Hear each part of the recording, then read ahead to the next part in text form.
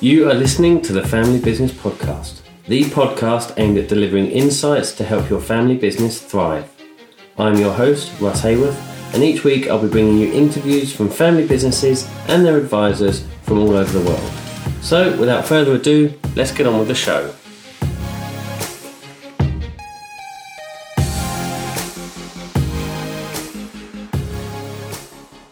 Well, hello and welcome to this week's episode of the Family Business Podcast.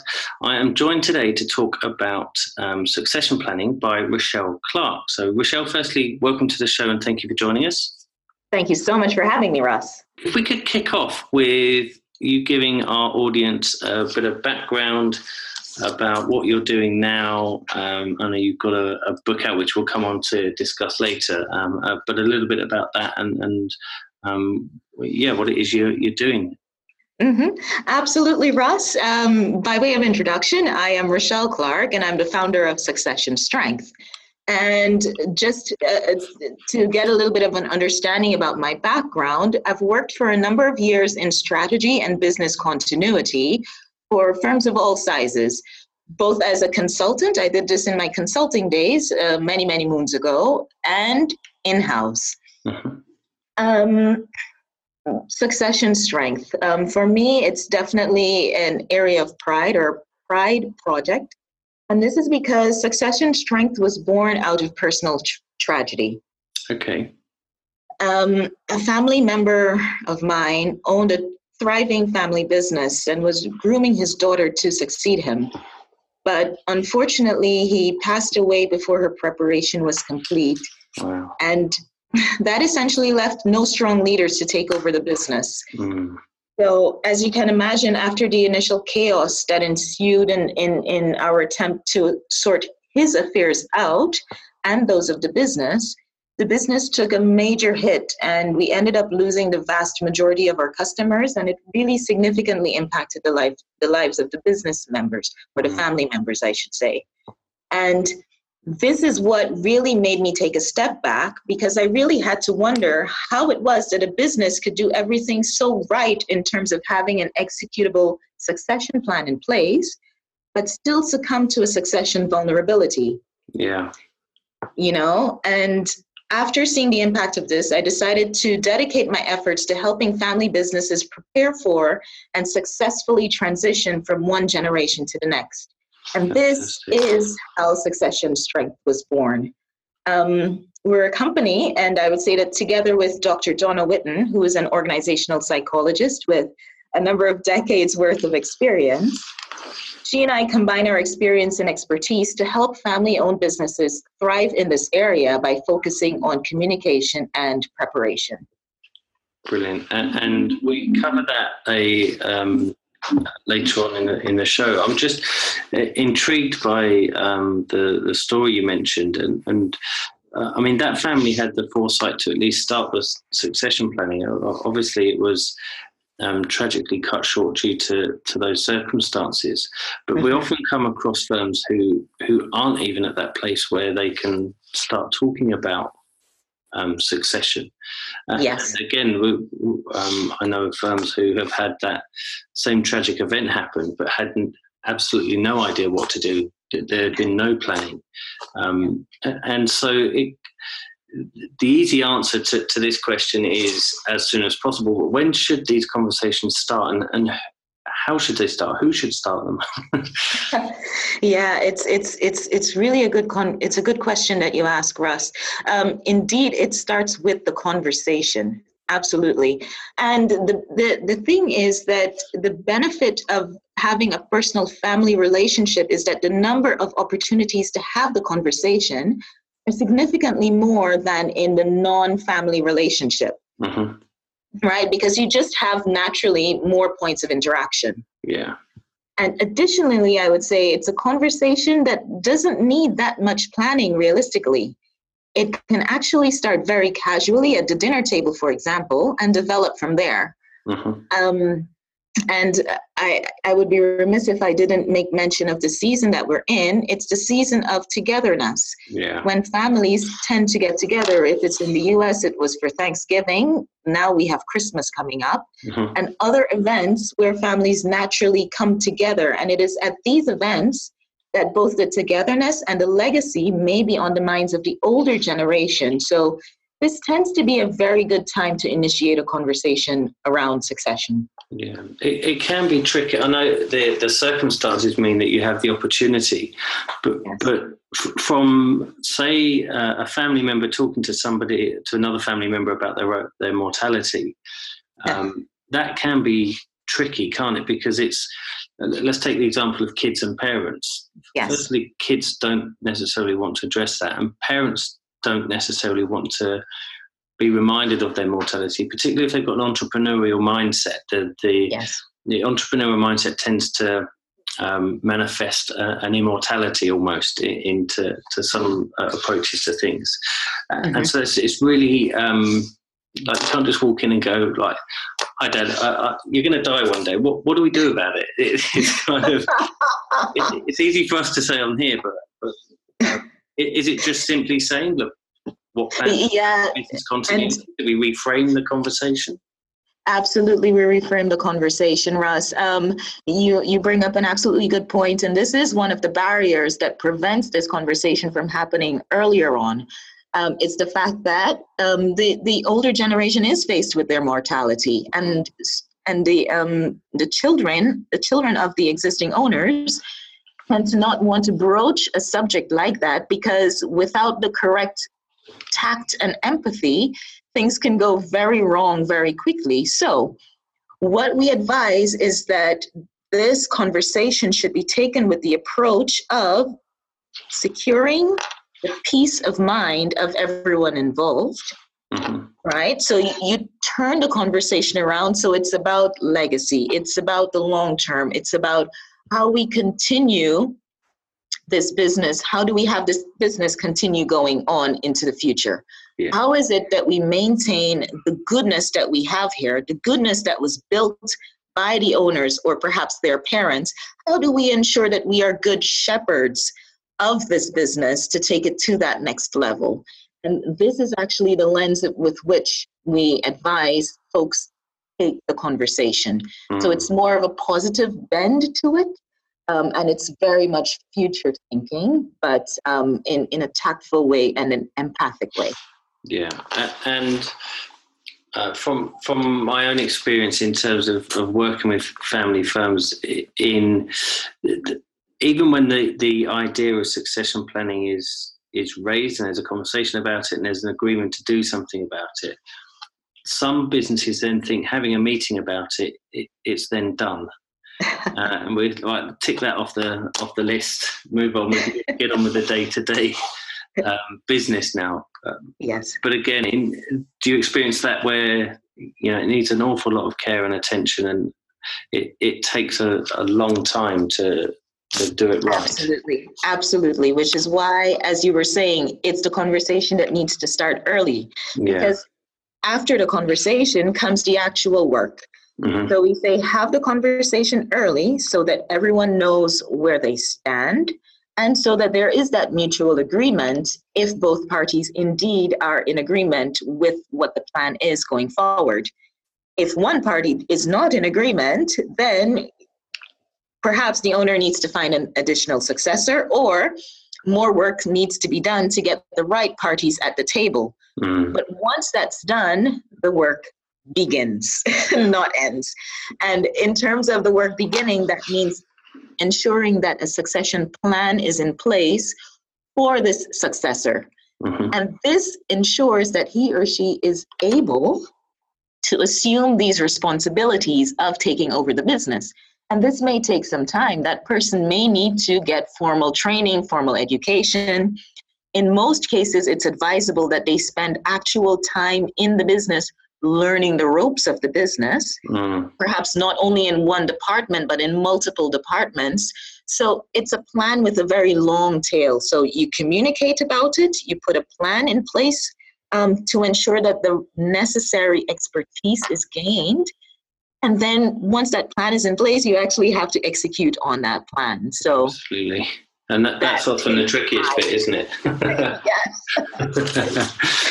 And in terms of the conversations that we're suggesting happen to prompt the action into some succession planning, who do you typically suggest is party to those conversations? Is it simply down to family owners? Is it all family members? Is it expanded to senior management teams? Who do you think should be included? When it comes to the succession, ultimately, if the business is of the size and of the complexity, or I should say the maturity, where there is a management team in place, then this is something that definitely needs to be addressed within the management team. Yeah. But it also should be it should be a conversation that's opened up to other key stakeholders within the family who may have an opinion. Because what we all need to realize is that in some instances, the persons who are running the business may not be aware of the fact that their potential successors looking on may be very, very much interested in joining the business, but may feel reluctant because they don't have a seat at the table. Yeah, okay.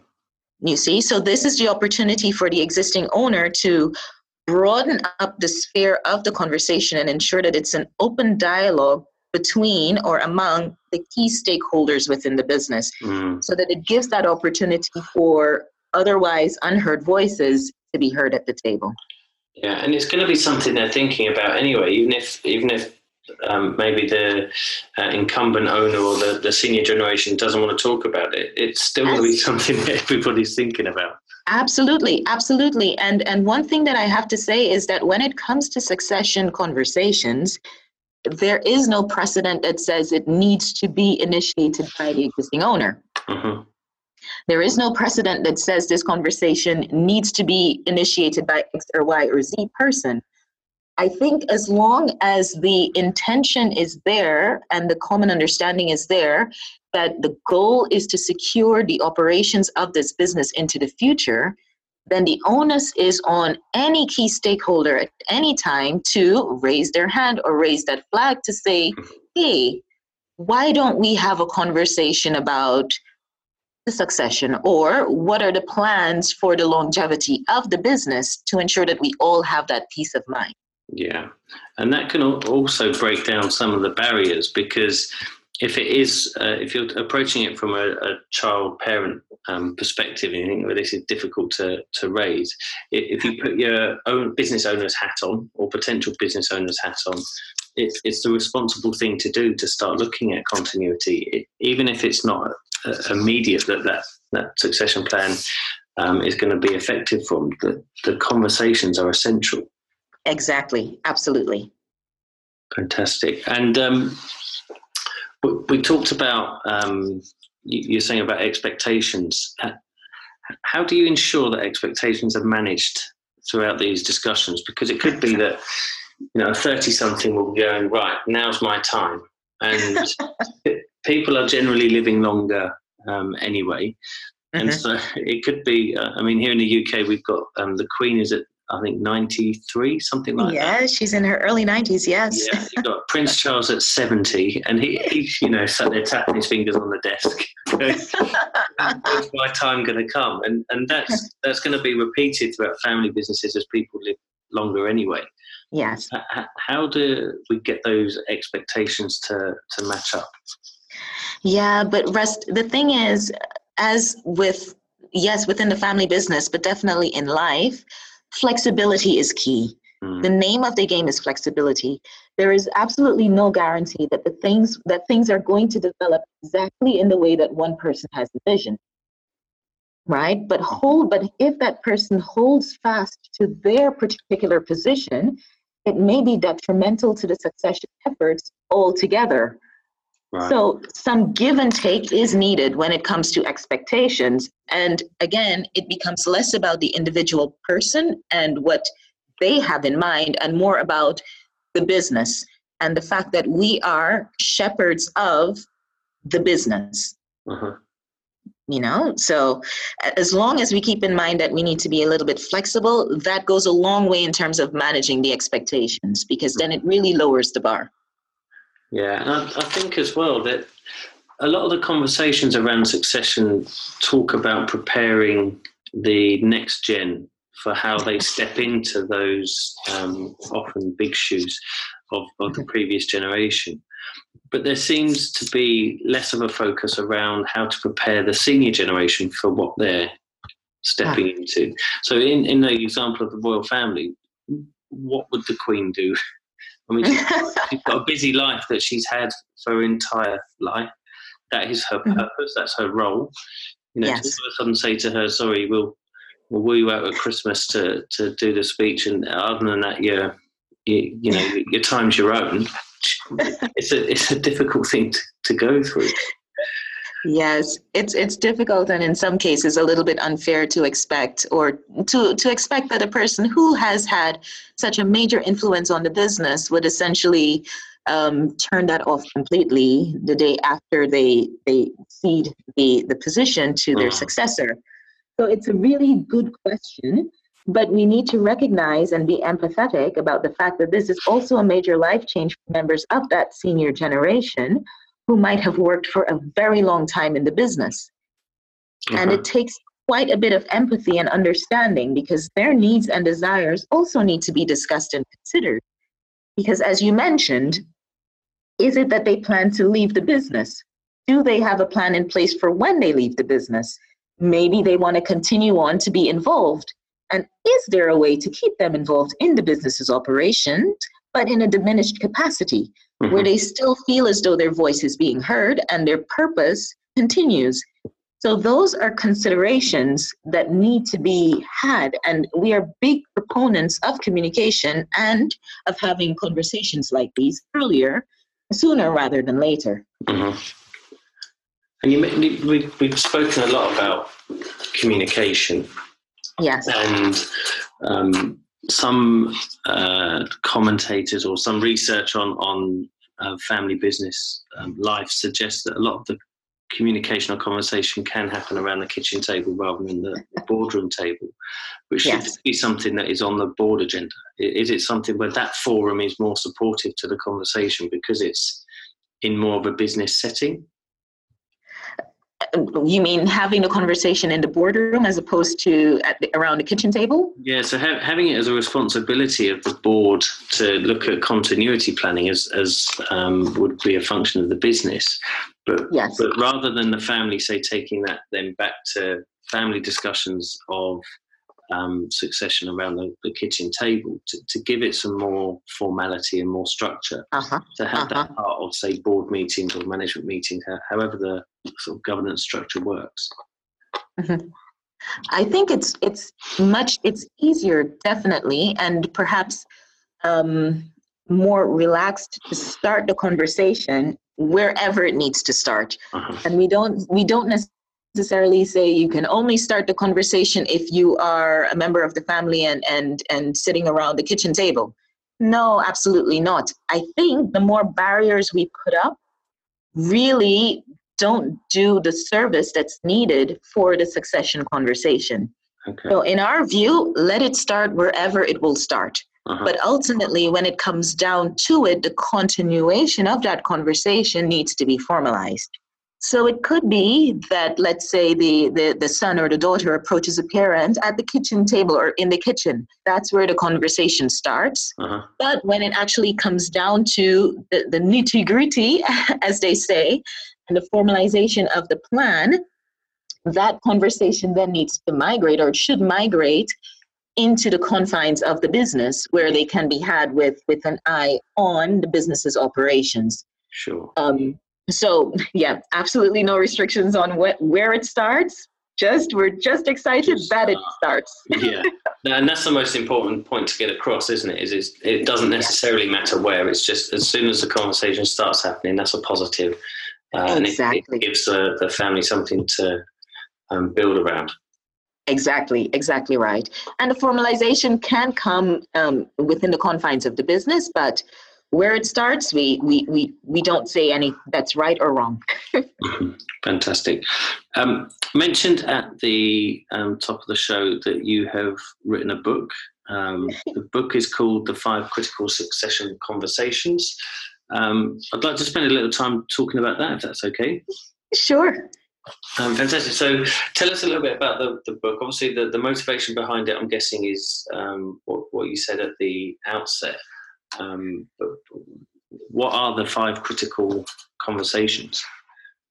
Absolutely. So for us, the 5 critical succession conversations is a comprehensive guide for the family business because it helps the family business owners and their successors communicate successfully by mastering what we consider to be the 5 conversations that are difficult, but absolutely necessary for a smooth succession transition. Mm-hmm. And this book is about mastering the critical but difficult conversations that could be made even more difficult because of the family dynamic. Yeah.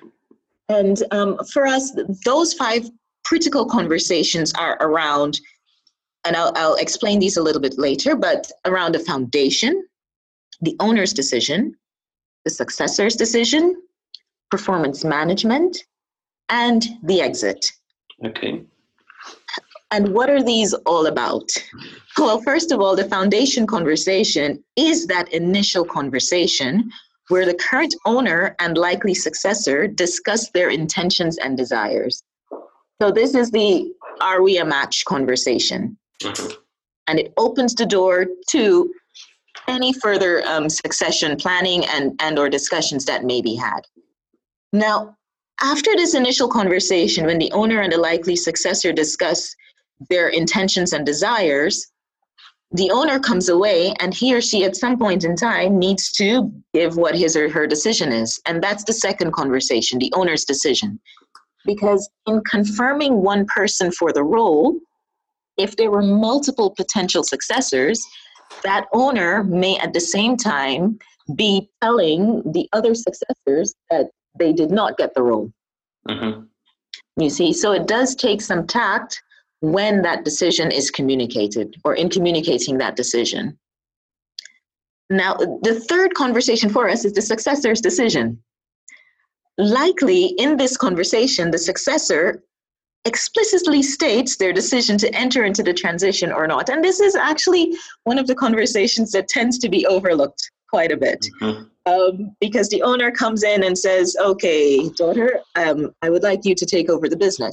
Yeah. But we've seen many, many situations where the successor doesn't explicitly give a yes. Yeah. And it's almost out of obligation that they feel the need to assume this role, even though they may have deep within themselves huge reservations about taking the role. Perhaps they have other desires that they would prefer to pursue. And this is the opportunity for them to either confirm the fact that they are 100% in, or perhaps, not. Yeah. Because otherwise, if that doesn't happen, then you can end up with people who are in roles that either aren't suited to it or don't really want it.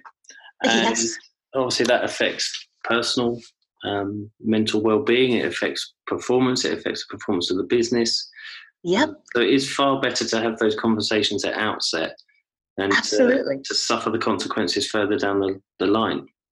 Absolutely. And there could be far-reaching consequences because you remember, if it is that we have a reluctant successor, then perhaps when the going gets tough, as they say, that person just may not have the motivation to see the business through. Yeah. And that can be unfair to all of the other stakeholders. So this third conversation is the opportunity for that successor to say, yes, I will take the role, or no, I will not take the role. Now, for us, the fourth conversation is the performance management conversation. And in everyone's minds, yes, performance management is about how am I doing on the job, or how is Bob doing on the job. But for us, this is an ongoing performance. And this looks at performance management, not only after the transition, but also before and during the transition. Okay. And it addresses issues like accountability for sure. So if you have a family member who is not pulling his or her weight, then we definitely go into how it is that you can address a situation like that. Mm-hmm. But we also touch on topics like discussing work-life balance, because, in some situations we have seen that the business ends up taking over the lives completely of the family members, and they're absolutely miserable, but unsure as to how they should approach it. Mm-hmm. So we talk about situations like that. We also talk about bringing new ideas and innovations to the table. As you can imagine, when it comes to the conversation of, let's say, the older generation or the existing owners taking on new innovations or new ideas, sometimes this can be tricky. And this can be tricky because as an owner, yes, you are the custodian of the business, and perhaps things are going very well. So perhaps you're in a position where you don't necessarily want to upset the boat. Agreed, yeah. And also from a successor's perspective, there can often be a self-imposed pressure to think, right, I'm the captain of the ship now. I need to make my own decisions. I need to change something just because I'm now in charge. Whereas the reality is that might not actually need to be the case at all. Absolutely right. Absolutely right. And this is one of the things this is another one of the conversations that we do address.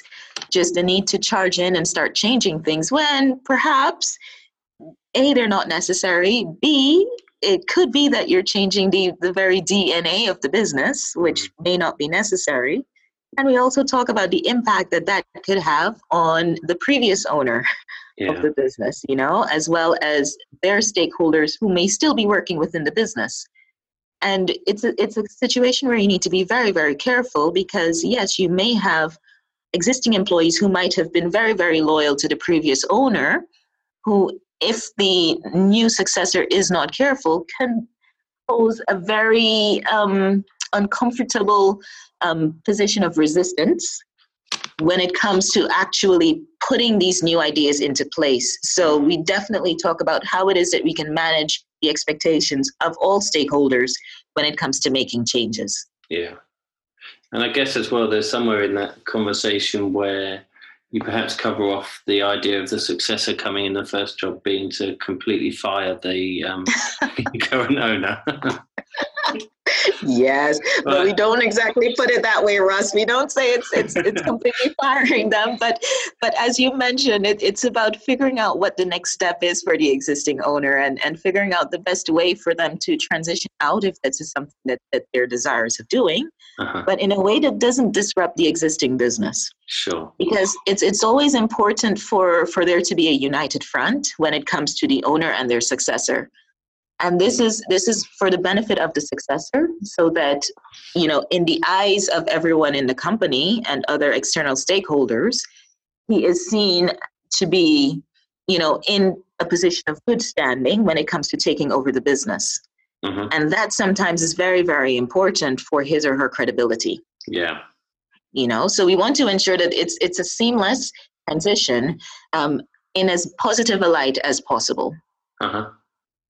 Yeah, I think that's a very sensible approach. Yeah, absolutely. And I believe that the fifth conversation that we have is around the exit. And I know that listeners may be thinking, the exit, what does that have to do with succession? Isn't that completely not what succession is all about? Yes, absolutely. But for us, in the event that the owner or other key stakeholders decide that it is in the best interest to exit the business altogether, this conversation needs to be had with a great deal of tact and empathy, because this is a situation where things can go very, very wrong very quickly, and you may end up not only no longer having the business, but also completely ruining relationships in the process. Yeah. So those are the 5 conversations that we touch.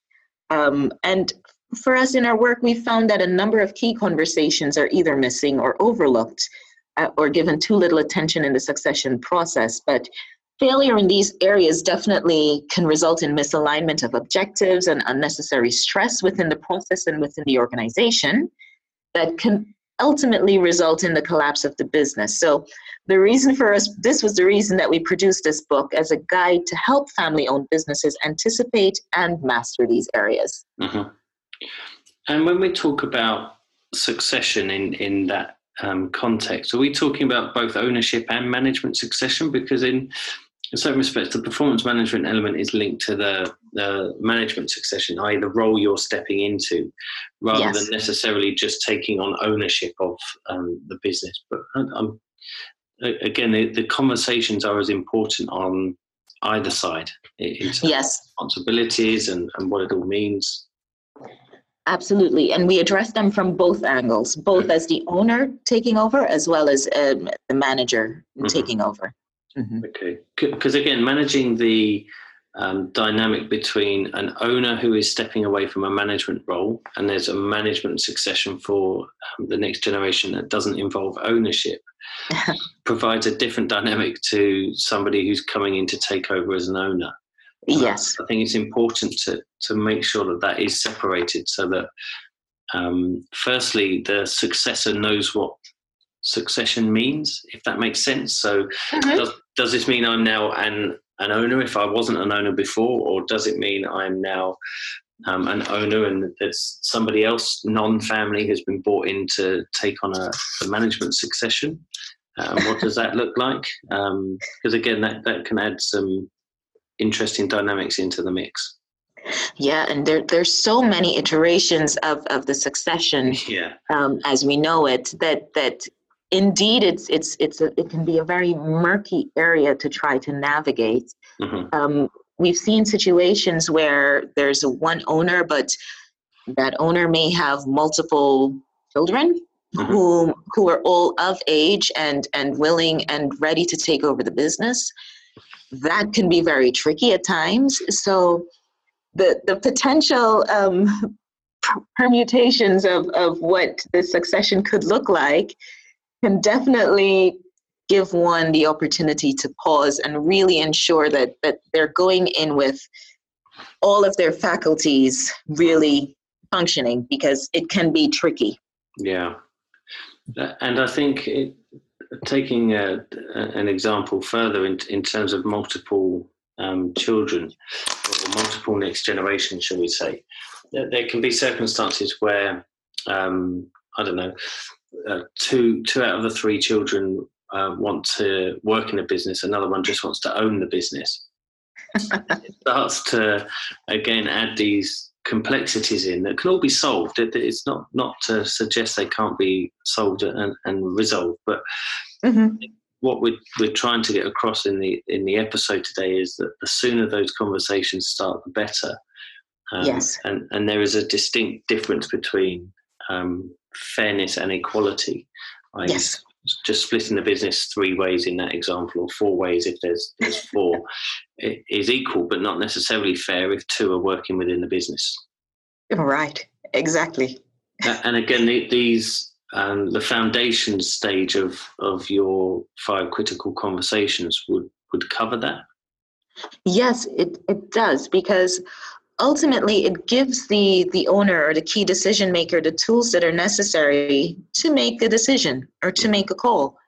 You know, it could be that the person he had in mind as the likely successor has decided that that's absolutely not the path that he or she would like their lives to go down. Mm-hmm. You know, but as opposed to continuing along with this assumption and putting plans in place with that assumption, decisions could be made based on clarity and reality. Okay. And ultimately, that is what we are seeking, complete clarity so that the right decisions can be made for the business. Mm. And I think as well that there needs to be, this is probably an obvious statement, but a huge amount of honesty at that stage. Absolutely. As to who wants to do what. Because in that scenario you mentioned about the, I think it was a fictional scenario where the daughter was chosen as the successor, and congratulations, here you go. And then all of a sudden it's like, it's not actually what I want to do. I want to go off and do something completely different.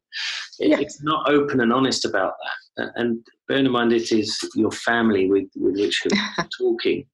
The problems further down the line can be huge, both for that individual and for the business. I mean, we've got an episode coming up in a few weeks' time, I think, that's talking about things like addiction and sort of mental health issues within family businesses because of these situations that can be created. So at every opportunity we should be discussing how to avoid those. Absolutely, because you're absolutely right, Russ. When it comes to suppressed emotions like this, they ultimately, I think at the end of the day, do end up coming out in some way. And the way that they're manifested could potentially be to the detriment of the business or to the detriment of folks working in the business or in the family. And it's not usually the most healthy or advisable scenario or situation for anyone to be in.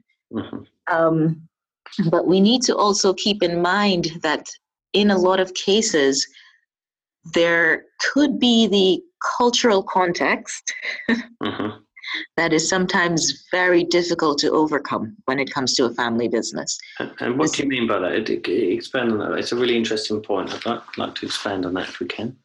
Right. So by that, I mean this deep sense of obligation to the parent or to the family that can be ingrained because of one's culture, for example.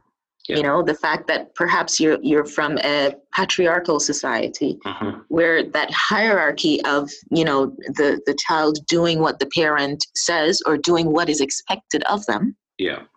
You know, sometimes it could be that in a situation like that, the successor really doesn't feel as though he or she has the voice to come out and say, actually, this is not really where my heart is. You know, or they may have this deep sense of obligation to the family because perhaps they might have seen their parents or their close relative work so hard to provide for them that they don't feel as though they can say no in a scenario like that. But this is exactly the scenario where we would advise that they feel comfortable to, I guess, try their best to communicate what it is that's on their minds, because, as you said before, it is possible to find a solution. But it's not possible to find a solution unless and until everyone at the table is open and transparent. Completely, yeah. And it's that clarity that we're driving towards. And it can seem really intimidating to somebody in the next generation to be the first person not to take on the succession, if you like, to be the first one to go, actually, I don't want to do this, because, as you say, culturally that can be hugely impactful and almost as if you're rejecting the family. What do you mean you don't want to do this? But I think that, I don't know whether this matches with your experience, but I think that's falling away a little bit. A lot of the, maybe in Western cultures it's starting to trickle away, but it's something that people shouldn't be as intimidated of as perhaps they might feel. No, so you're absolutely right. When it comes to the cultural context, we're seeing this falling away somewhat in Western cultures, unless it's a family business that's owned by parents who happen to be immigrants. You know, when I myself am also an immigrant to the United States, when you feel I wouldn't say pressures, but the expectations of your home culture, you can still feel that very, very strongly, even though you may no longer be there. You know, so there is some element of the cultural context that we perhaps, that we definitely should not overlook when it comes to having these conversations, and that hesitation when it comes to speaking up. Yeah, I completely agree. And then looking through another scenario where there is no successor, there's no, so the family have gone through the foundation stage and they've had the conversations that need to be had, and neither, I don't know, let's imagine there's two kids, neither of them actually want to take the business forward. What sort of conversations need to happen at that stage? Because we talked about exit as being an option for if that's the scenario. But we could also look at whether there is somebody outside the family that could come in and run it and Absolutely. be accountable to the family as owners rather than the direct succession. Are they conversations you hear often? Yes, absolutely.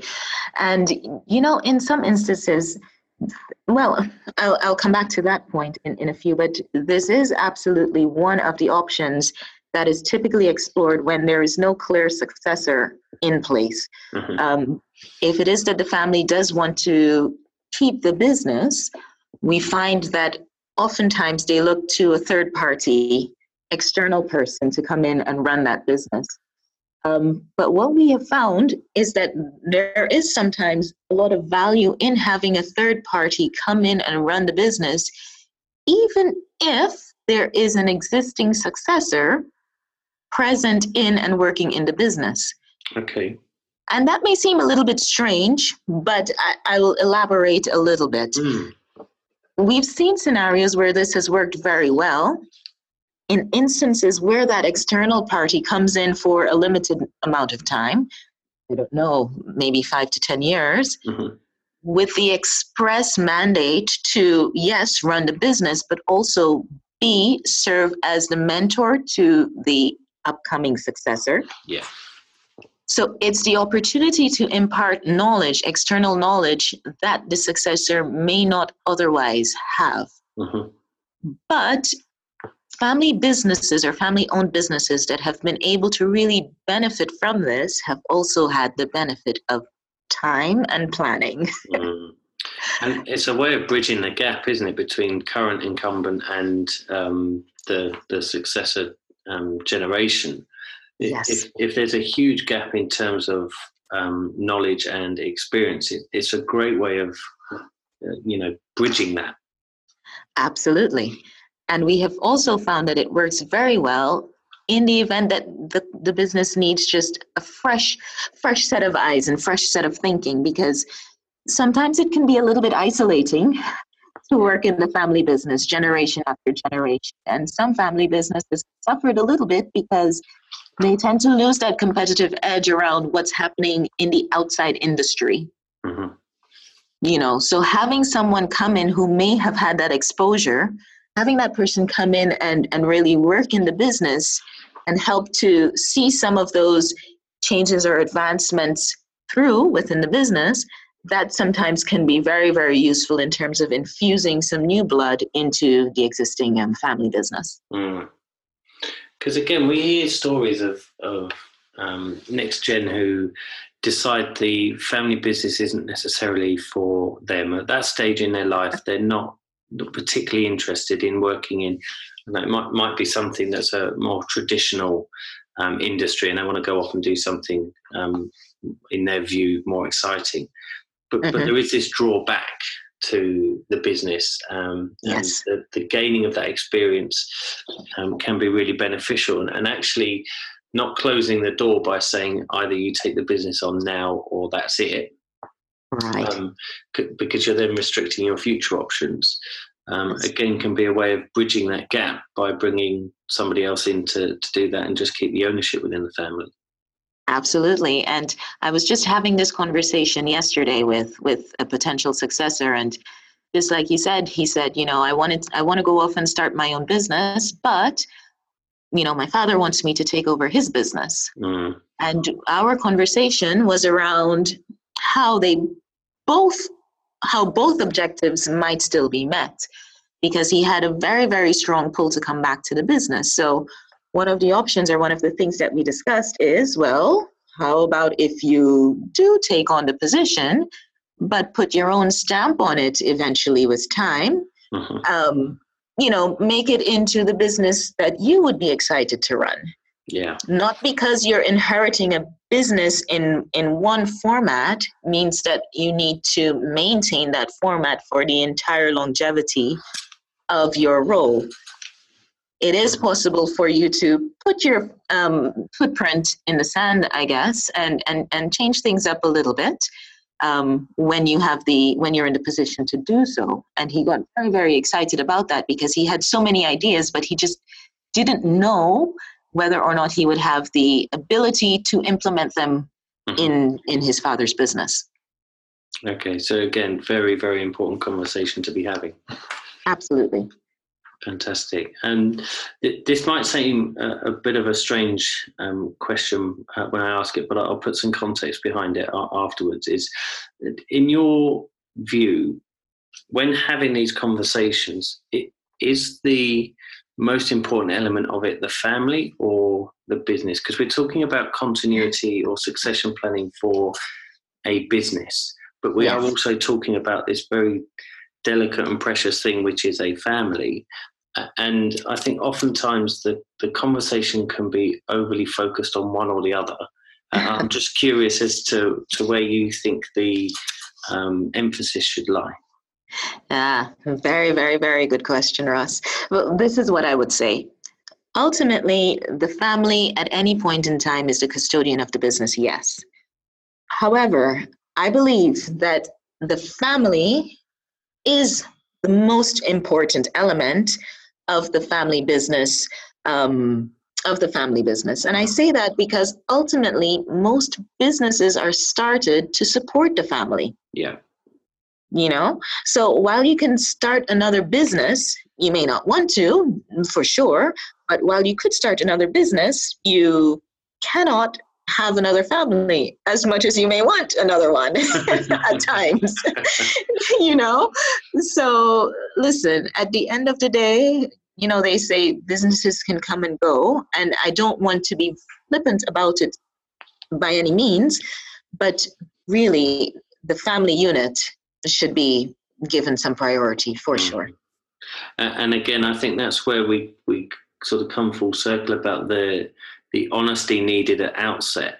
Is because if you're not entirely honest, or if you think, okay, I won't say that I'm reluctant to go into this role, or I'm reluctant to pass this role on to my children, the future pain that can create within the family system, as much as anything, it is something you would want to avoid. Yes, absolutely. Absolutely. Brilliant. Thank you. Just in terms of if you could disseminate your book down to a single tip to help with this process, it's obviously one of the most common questions I get asked when talking to family businesses is, you know, when should we do this? How do we start it? What do we do? Is there a single tip?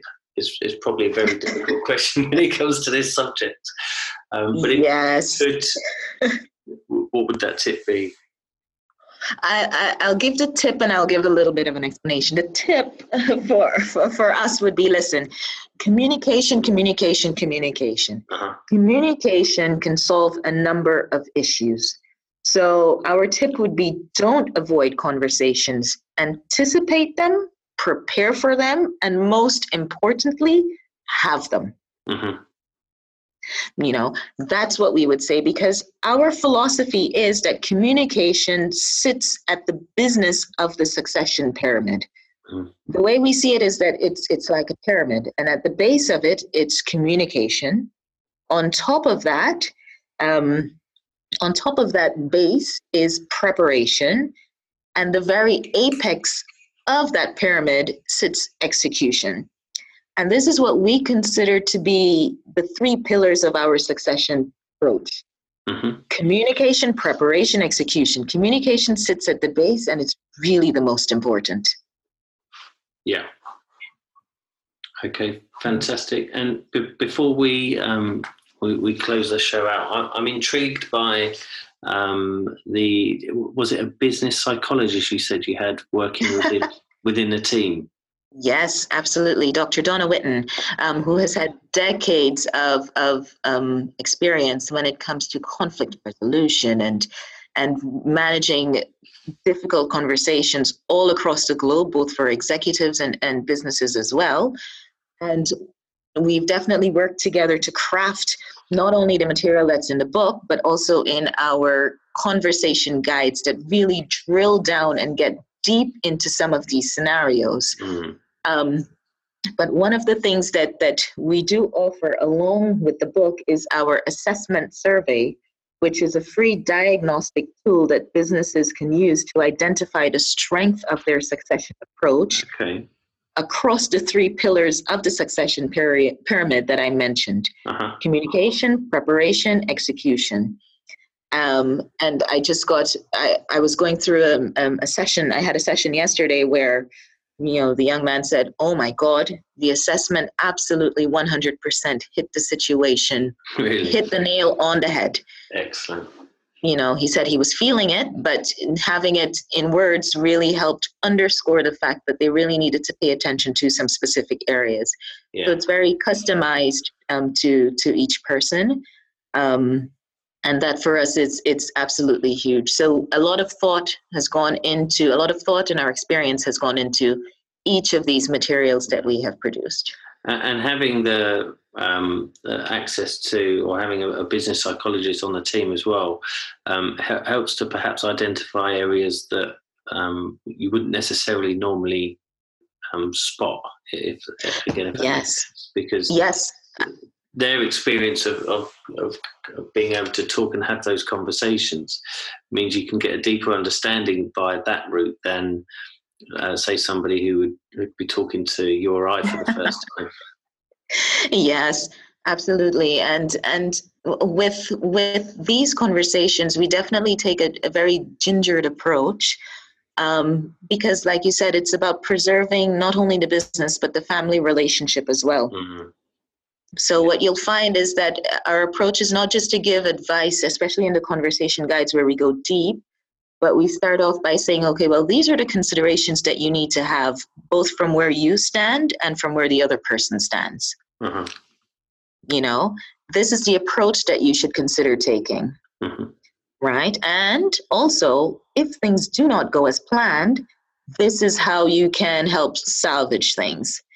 So we give that perspective both for the owner and the successor in each of the conversation guides. And it also helps because even if I may be the successor and I'm reading through this guide and I'm saying, okay, well, this is what I need to consider, I can also get an idea about what the other party might be feeling and going through. Mm-hmm. And it's that level of empathy that really helps humanize these discussions and helps them come from a place of deep caring and understanding. Yeah, I completely agree. Rochelle, thank you very, very much for your time today. That has been a very enjoyable interview. And I'd like to finish with one final question, which is how can our audience find out more about you, about the book, and about the work you do? Absolutely, Russ. Well, thank you very, very much for having me. Again, the name of our company is Succession Strength. You can visit us via our website, which is www.successionstrength.com. And you can either take the free assessment or purchase our book, The 5 Critical Succession Conversations, a comprehensive guide for the family business, through our website. But you can also join the conversation with us. We're on Twitter, LinkedIn, Facebook, Instagram. And our book is available via all major booksellers like Amazon, Barnes & Noble, Apple's iBookstore, Google Play, to name a few. Fantastic. And what we'll do, if you're happy for us to do so, is link that in the show notes. So if you do want to find out more and you haven't got a pen to hand to write all that information down, head to the show notes and the information will be there. Absolutely. Thank you very much, Ross. Thank you very much. You have we're recording this on a Friday, so have a great weekend, and hopefully you'll be happy to come back on the show another time.